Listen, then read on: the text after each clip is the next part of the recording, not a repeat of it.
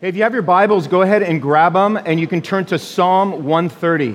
Psalm chapter 130. If you don't have a Bible and you have a device, you can go to the ESV version of whatever app you have, and you'll be able to find where we're going there this morning. Psalm 130.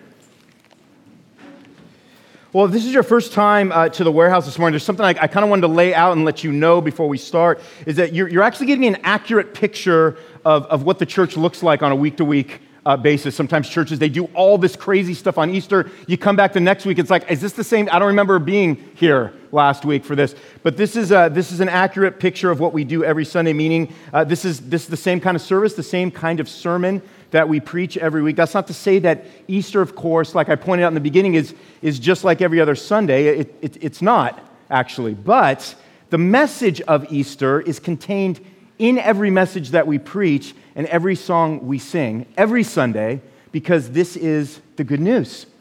And Christians are people whose lives have been transformed by this news.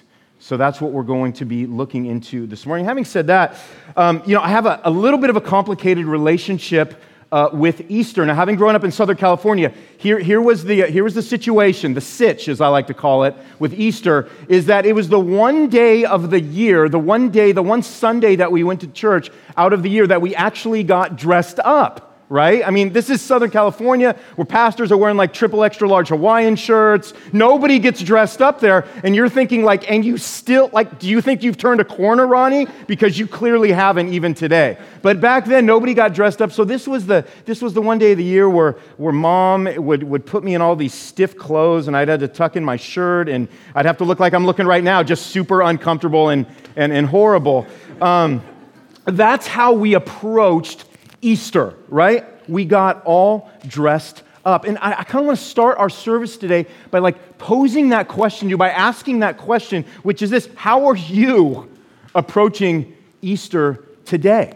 What's your approach like as you were coming into this warehouse, whether you come here every week or whether this is your first time or whether this is, once or twice a year that you make your way into church? How are you approaching Easter today? Because you are approaching it. You did come here. You are sitting here.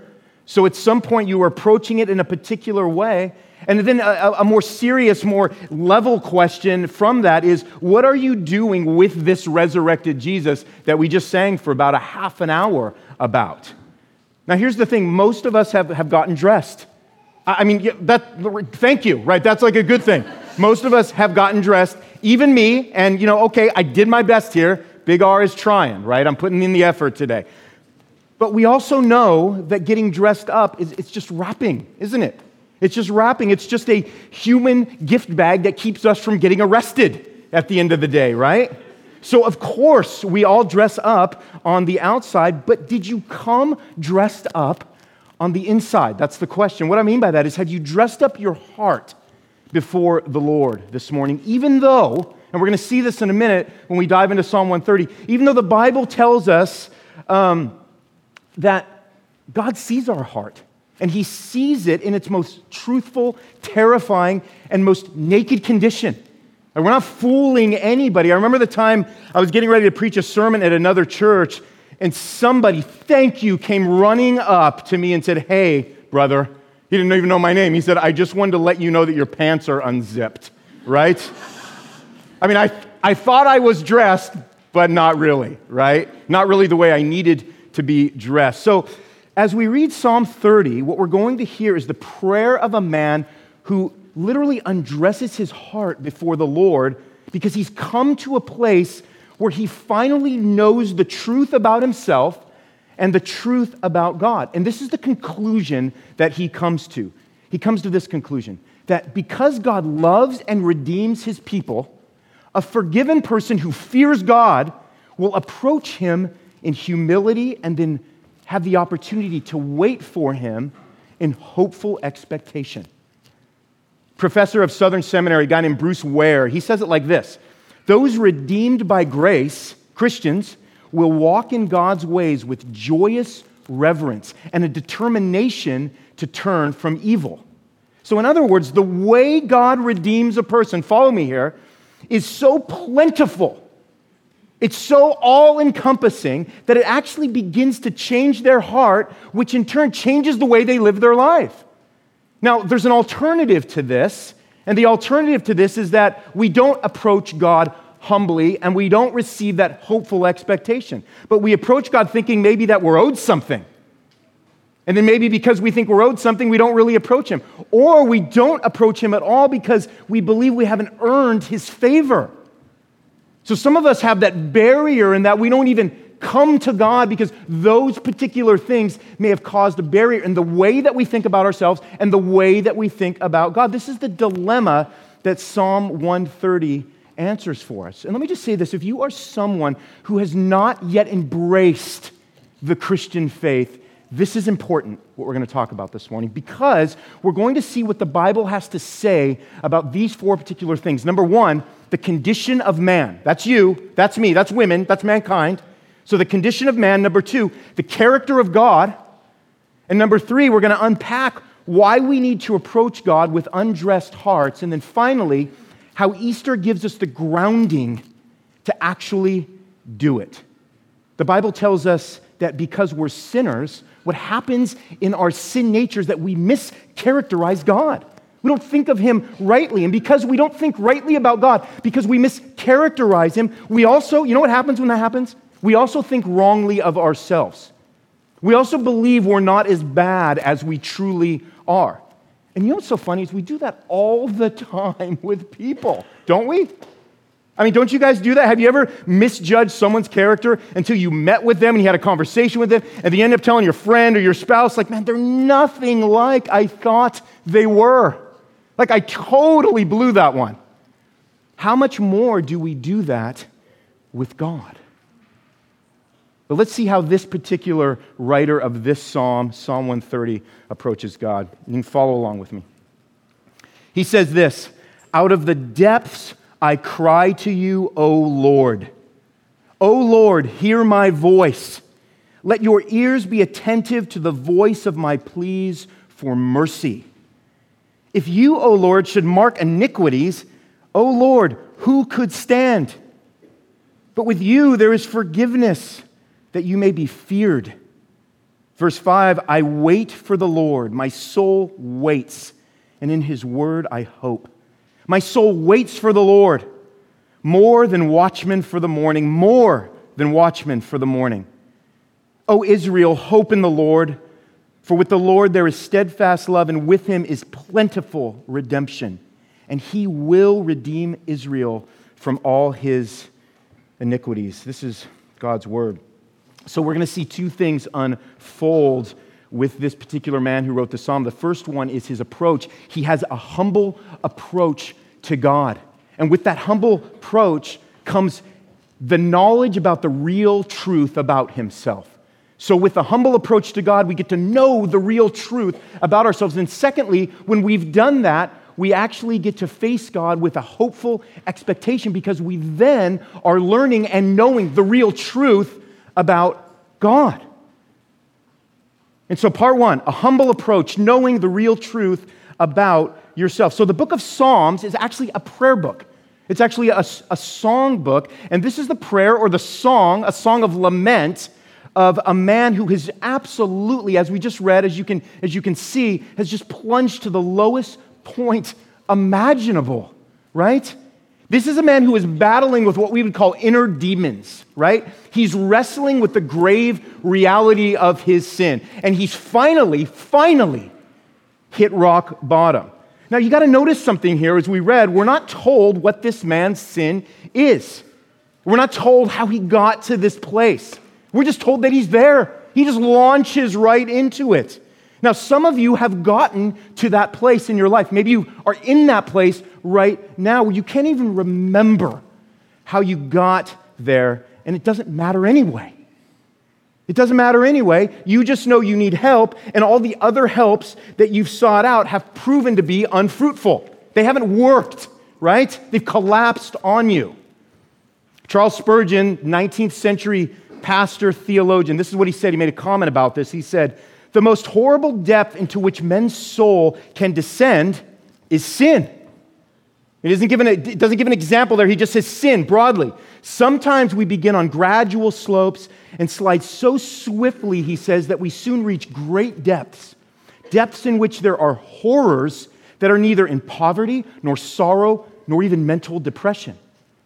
So when we finally grasp the real truth about ourselves, that we are sinners by nature who sin horribly, we are finally in a place to approach God in the way that He receives horrible sinners, which is in humble recognition of your true self. The man or woman or teenager or child, I think I just covered every category in this room, right? But the one who humbles themselves before God, what we see in this psalm is this is the person who's heard by God. The psalmist that wrote this psalm was heard by God. In fact, King David wrote in Psalm 138:6, this is the king, the great king after God's own heart of Israel. He said, "For though the Lord is high, He regards the lowly, but the haughty He knows from afar." So the reason we need to know the truth about ourselves, like this psalmist, is so we go to God and plead for mercy. You might ask, well, what does the psalmist need to plead for mercy for? Well, kind of going back to what we said a minute ago, why does that matter? Why does it matter what he needs to plead to God for? The Apostle Paul tells us in the book of Romans that all have sinned and fallen short of God's glory. He didn't give a bunch of examples. He didn't rattle off a bunch of examples. He just said, we're all sinners and we've all fallen short, right? How many of you guys drink LaCroix? It doesn't matter what flavor you get, it's all the same, right? We know that about LaCroix, right? We drink it every day. Hey, let's try this flavor. Sure. I like the color of the can. That's an example of our sin. The point is that in this moment, this man knows the real truth about himself. He sees his real need, which is for God to listen to his pleas for mercy there in verse 2. God, hear my voice. And again, not simply just to hear, right? I don't need people just to hear me when I'm in the depths. I need someone to listen to me, to understand, to know the cry of my heart that's coming from the core of my being.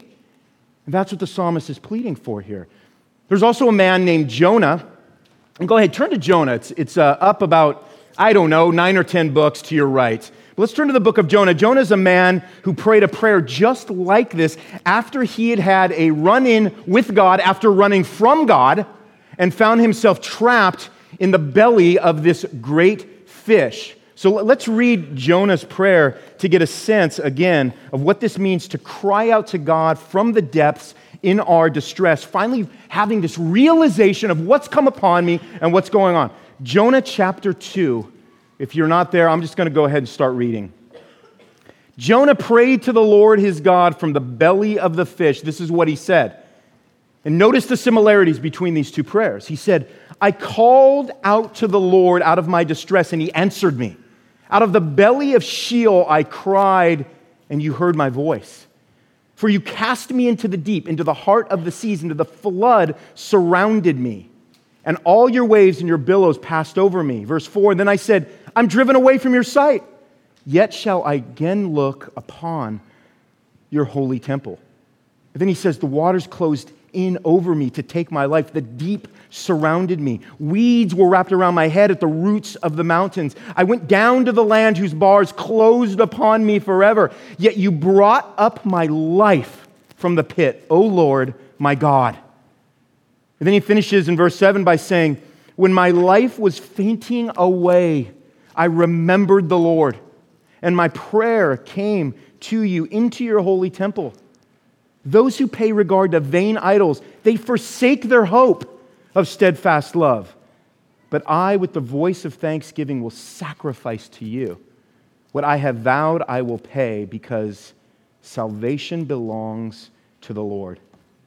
And then it says in verse 10, and the Lord spoke to the fish, and it vomited Jonah out upon the dry land. It's a great image for us on Easter. And by the way, we're going to be hitting the book of Jonah all through the month of August, and we'll be really fleshing this out. So what we see happening with Jonah here is like with the psalmist, the guy that has reached the bottom. God appoints a fish to gobble this dude up because he needed to know how badly he needed God to deliver him from his sin. Do you see yourself like Jonah? Do you see yourself like the psalmist? Or are you already thinking, we go this heavy and this dark and this deep on Easter, because that's who we are. But when we get to a place like this, are you already thinking, Ronnie, it's not that bad.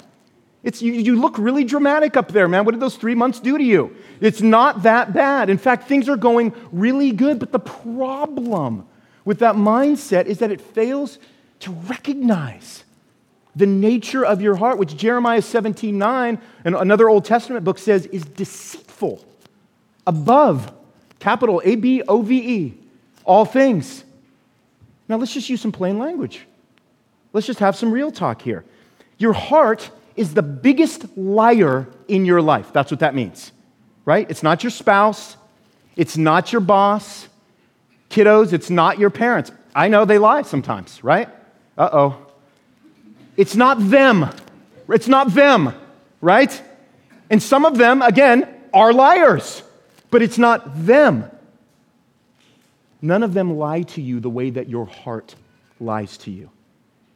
So, what are the obstacles then that are preventing you from undressing your heart like the psalmist, like Jonah, and crying out to God from the depths of your sin this morning? Well, what prevents us is our pride. What prevents us is the fear, the mischaracterization we have of God. And you know, I'm like a lot of you, right? When it comes to things like going to the doctor, all right? By way of example here, I don't like going to the doc. Sorry, Zach Watson. I know you're not a doctor officially, but I don't like you. I don't like going to the doc, right?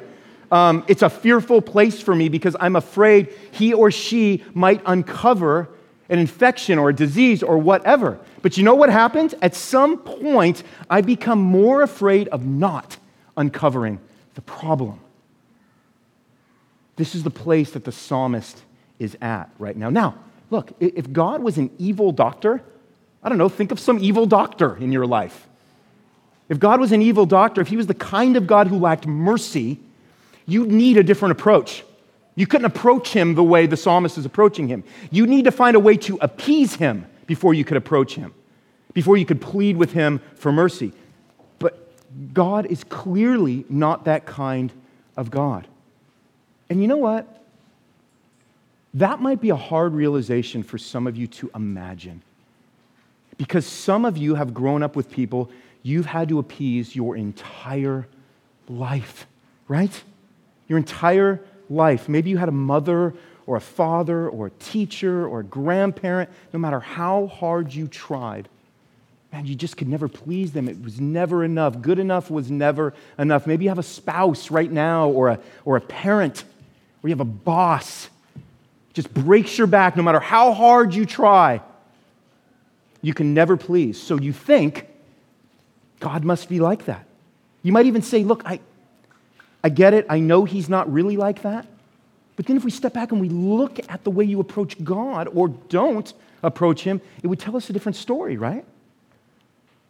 Now here's what's crazy. The psalmist actually tells us in verse 3 that if God kept a list, if he kept a tally of all of your sins, none of you would have any hope of approaching him with any success. Let me read verse 3 for us again. If you, O Lord, should mark iniquities or sin, O Lord, who could stand? So what he's saying here is our sin is so plentiful, the only standing we have before God is that we stand condemned. With God, you've already been caught. With God, we've already been found out. So to try and stand before God and attempt to appease him with some of the good things that we've done, it'll never be enough to counterbalance the sinful nature of our hearts, which are naturally bent from birth against God. In fact, Psalm chapter 1, verse 5 tells us this. It says, hey, the wicked will not stand in the judgment, nor sinners in the congregation of the righteous. You know, when they mention the wicked in Scripture, they're talking about us. They're not talking about like the guy over there. They're talking about us. They're talking about people who have not yet found redemption through Christ. We cannot stand before God in our human condition. You know, I have never met anybody who gets pumped over performance reviews. Seriously, man. I got good, let me just bring it to another level. I got good grades most of my life in school, and I was never like super excited like the day I got my report card. Ever. Never loved that. But here's what's interesting. Christians are the only people who do not receive performance reviews from God. As much as we think He's doing that, because they've discovered the real truth about themselves. And that's led them to plead for mercy and forgiveness. And this leads us to our second discovery in Psalm 130, which is this. The first one we just went through is that we have to come before the Lord with a humble approach by knowing the real truth about ourselves. The second is this. Those who approach God in humility will then be able to live in hopeful expectation. Why? Well, because they know the real truth about God. Look what it says, verses 4 through 6. But with you, it says, there is forgiveness that you may be feared. And then he says, I will wait for the Lord. My soul waits. And in His word, I hope. My soul waits for the Lord more than watchmen for the morning. See the way he opens up verse 4? But with you, there is forgiveness. The most hopeful two words in all of Scripture are basically, but God. In fact, we read another example of this in Ephesians 2, when the Apostle Paul reminds the church in Ephesus of who they really are. He says, you are dead in your trespasses and sins. And then he goes on to say, but God, who is rich in mercy, delivered you. But God. So when we know the real truth about ourselves, it leads us somewhere. It leads us to repentance. And repentance leads us to knowing the real truth about God, which is that He has mercy and grace for repenters. Here's what's interesting. The end game here, according to the psalmist, of being forgiven is so that we fear God. And you look at that and you go, fear? You just kind of go, well, that sounds odd. That's the takeaway from this? That those who receive forgiveness will fear God? What do we mean when we say fear in the Bible? Here's what we mean. Pastor Ray Ortland has this quote. He says this about fear. He says, holy fear is not terror or dread of harm. But he says it's proper and worshipful regard for all God is in His wisdom, power, holiness, mercy, and love. So that's what fear is. It's standing back and seeing the fullness of everything God is and having a worshipful regard for it. Proverbs chapter 1, verse 7 tells us, in actuality, the fear of the Lord is the beginning of wisdom. So that's what fear is. But when we want to know where fear takes us, we go to Proverbs 1:7 and we learn that it takes us to wisdom. Now here's the thing. If you don't regard God as being who He really is, you're going to live your life under a different rule, aren't you? You're going to live your life under the rule of your own heart, meaning whatever you think is right, whatever you determine is cool, that's how you're going to live, which is the world's mentality and it's the world's morality. But because a forgiven person has a heart that's been opened by God to the real truth now of who God is, they can live in hopeful expectancy. Now here's what's interesting. The psalmist equates living in hope with waiting in hope. What we just read in verse 5, I wait for the Lord. My soul waits. I mean, shouldn't this brother be done waiting? Doesn't that seem like an odd follow-up to everything he's going through after receiving that forgiveness? After coming to this place where he now fears God, shouldn't he be done waiting? I mean, he's humbled himself, right? And now he has to wait? Why? Why does this brother have to wait? Because, I knew you were going to ask, because waiting in hope is how a person is assured of their faith in God's promise to make good on His word. Let me just say that again. Waiting in hope is how a person is assured of their faith in God's promise to make good on His word. Now, waiting is hard. We know that. This brother knew that. But it's the only path that leads Christians to becoming people of hope, which is us. So let's unpack just for a minute what we mean by that. We go to Hebrews chapter 1, verse 11. This is what Hebrews 1:11 tells us about faith and hope and assurance. It says, now, faith is the assurance, it says, of things hoped for, the conviction of things not seen. Right? So the psalmist is now waiting in hope for things that aren't visible. And then Paul tells us in Romans chapter 8, verse 24, he's speaking of our future redemption. And this is what he tells the church in Rome. He says, for in this hope we are saved. Now, this is what he says. That's how he explains hope. Now, hope that is seen is not hope. For who hopes for what he sees? Right? I have chocolate eggs right now at my house. I'm not hoping for chocolate eggs. I've secured them. They're mine, right? I'm not hoping for chocolate eggs. Who hopes for what he sees? Then he finishes with this. But if we hope for what we do not see, we wait for it with patience. And patience kind of matters to God. My wife hates it when I say kind of, but it kind of illustrates the point. Should I retract that statement? I don't want to look at her right now. Patience is important to God for us to grow in. So this is hope. Hope now is waiting in patience for God to fulfill his promises. And then, listen, living faithful, obedient lives because we are now assured that God is true and that he is not a liar. Well, how do we know God is not a liar? Because he promised deliverance from sin. And he made good on his promise when he sent Christ to deliver sinners. So now, on Easter, 2,000 years later, we wait in hope for that future and final deliverance when Christ returns to make all things new. So until then, your soul, my soul, can wait while hoping in God's covenant promise that he doesn't break.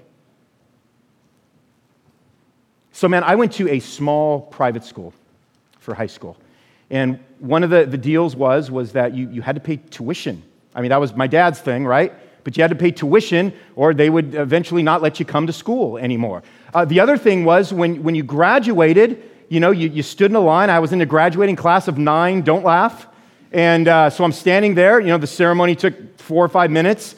And one of the things was, you went up there, they call your name and, they hand you the diploma. And so everybody's going up and they're, handing them the diploma. And they're like, oh, look, and all that. And I get up there and they hand me the diploma and I go back to my seat and I take the little ribbon off of it and I open it up and it was a blank sheet of paper. And my dad comes up and he goes, I haven't paid your tuition yet this month. That's why it's blank. I said, Pops, you are killing me right now, man. You're killing me. But you paid the tuition and then you got the diploma, right? It's because it was paid for that you could hope for it. My tuition wasn't paid for. I was hoping for something in vain. Do you see how hope works in the life and the heart of a Christian? We can hope because something has been paid for. In fact, the psalmist gives us a much better image, a much better example than what I just said of this assuring comfort of his soul. He says in verse 6, more than the watchman for the morning. That's how much he hopes. Now, the watchmen were the guards or these sentries, if anybody uses that word anymore, who were at the gates or the walls keeping watch over the city. They were those guys. But they knew that when morning finally came, all was safe, that their work was done and that they would be free to go home then and rest. So here's what the psalmist is saying. Listen, the certainty of God keeping his word is more sure than even the sun rising in the morning. That's what he's saying. In other words, there's a better chance of the sun not rising in the morning, and I know it's felt that way here the past 3 months, than for God to not keep his word. So the psalmist can wait in hopeful expectation, more than even the watchmen who wait for the sun to rise, because his longing for God will be met like a watchman who sees the sun rise. So here's my question. Do you live with this kind of hopeful expectation, not in your circumstances, but in God. Maybe this prayer causes you to realize that you're a person who doesn't wait for anything, and therefore doesn't trust God for anything. Let me explain it like this. If we're people who don't have a holy fear, a worshipful regard for all of who God is, in His wisdom, power, holiness, mercy, and love, it means this: you will be looking to yourself or someone else to provide all the things that you don't believe God is good for. That's what's going on right there. And then the psalmist does this amazing thing where he kind of comes out of his personal struggle with his sin before the Lord, and he reminds all of Israel now of this truth. When we get to verse 7 and 8, he says, "O Israel, hope in the Lord. For with the Lord there is steadfast love, and with Him is plentiful redemption, and He will redeem Israel from all his iniquities."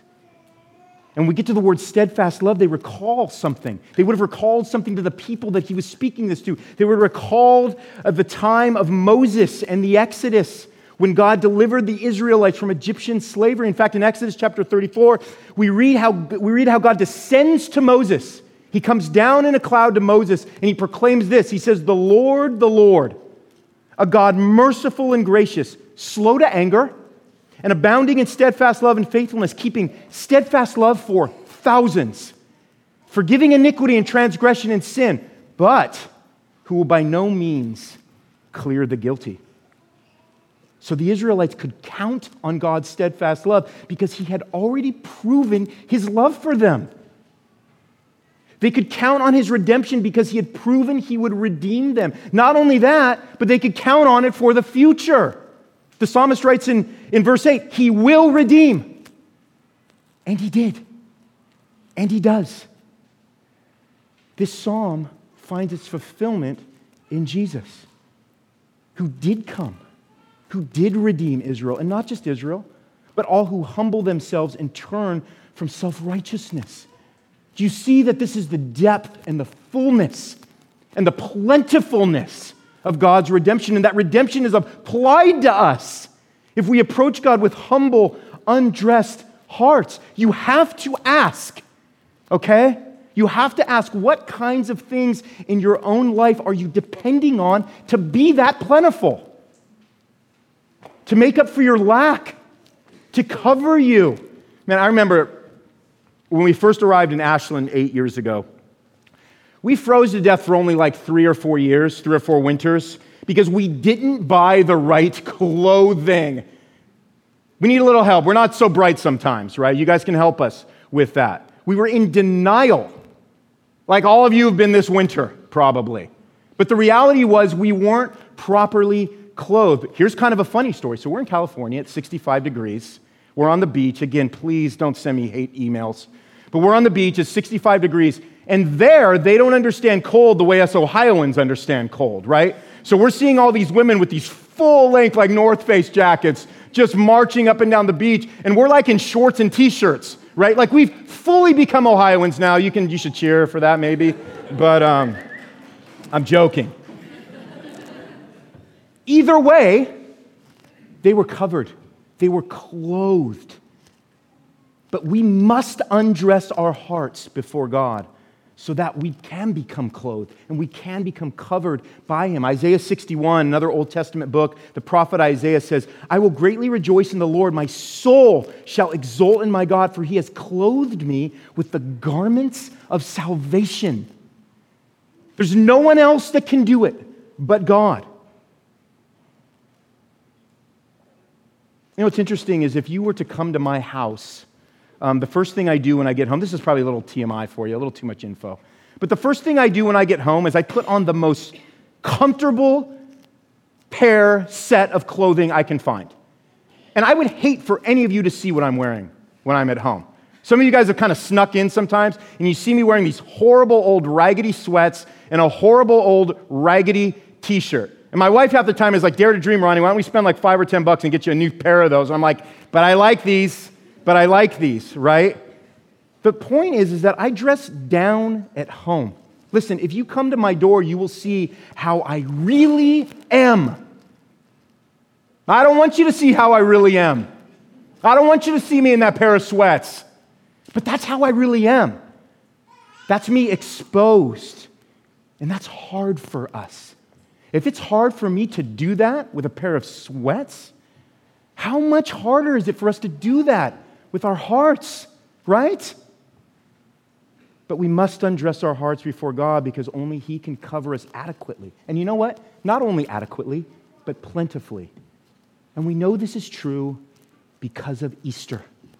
That's why we know this is true. Romans chapter 3, verse 24 says, we are justified by His grace as a gift through the redemption that is in Jesus. Then Paul, who also wrote the book of Ephesians, said, in Him we have redemption through His blood, the forgiveness of our trespasses. Paul also says in Romans 2:4, he says, do you presume, he says, on the riches of His kindness and forbearance and patience, not knowing this, that God's kindness is meant to lead you to repentance? So God is having patience with you wherever you're at today. God has been and is being patient with you, but He's calling you to something. So are we going to continue to presume on His patience? That's what Paul is saying. Because it's at some point, all the people that are in this church are going to be different people in this church. And not because we've all moved on, but because we've all literally moved on in life and death. The call is not, listen, the call is not to accept Jesus in your heart. I'm sorry if that's how salvation was taught you, but it's wrong. Like it's just a decision you made to bring little old Jesus into your life one time when the time was right. You know how that cheapens everything that we're talking about right now? The call is this, is to repent of your sins so that you become acceptable to God. If it's anything less than that, brothers and sisters, Easter is just another religious holiday with as much significance as Groundhog's Day, but without the bunnies and the delicious chocolate. Spurgeon said this, is it not better, listen to this, is it not better to be in the depth, hoping in God's mercy, than up on the mountaintops, boasting in our own fancied righteousness? Is it not better? So this is what we learned. This is what we learn.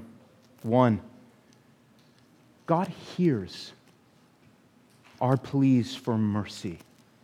He hears your plea for mercy. Two, God answers your plea, your repentant plea, with forgiveness. Three, God grounds your forgiveness in fear of Himself, which is how Christians wait in hope for a plentiful redemption. Now, all of this could sound a little cold. All of this could sound slightly cold and intellectual even, except we're dealing with a God, it says, whose love is steadfast, whose love is included and runs through the package. There was this part where we were staying in the Central Coast. We would turn this corner driving up the highway, and we would just have this unbelievably spectacular view of the ocean because we were right on the coast. And I remember one time we turned the corner and Melissa goes, look at it. It's like infinity. It's like the ocean is infinity. But it's not. The ocean isn't infinite. And yet, here's what's interesting. I never woke up worried that somehow the water was all going to dry up. Never once did I wake up and go, oh my gosh, Melissa, we got to run to the beach because I don't know if there's going to be any sea.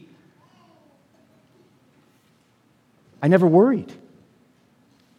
Even more so, the love of God through Christ, which is steadfast. Even more so, our redemption in Christ, which is plentiful.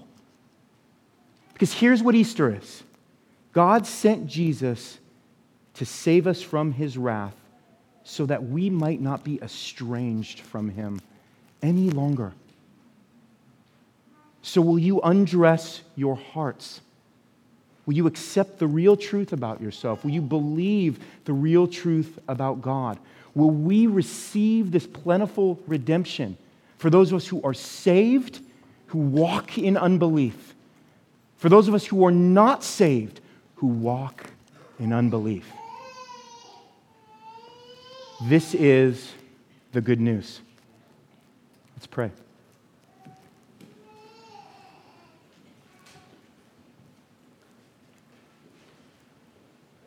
God, we thank you for the redemptive work that we have in Christ today on Easter Sunday. We thank you that it's true that if we approach you humbly and we plead for mercy and repentance, that in you there is forgiveness, and we will fear you. And by fearing you, we will understand who we are, we will understand who you are, and we will have hope to wait for the day when we will see you, Jesus, face to face. God, grant us this faith. Lord, let us be a church that is not arrogant. Let us be a church that is not putting on airs. Let us be a church that is not dressing up our hearts every time we show up to this dusty warehouse. Let this be an example of really what's going on. That we are people who are in need of your grace and mercy.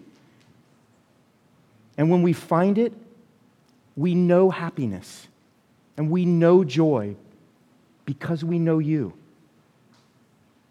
So God, for those of us who have not yet come to you and pleaded for you, recognized their sin and pleaded you for that mercy, we pray that you would unlock and undress their hearts this morning, that they would do that. And that you would show yourself faithful to them as you continue to show yourself faithful to us. Lord, let us be a light of redemptive hope to this community, we pray. In Christ's name, and together we said, amen.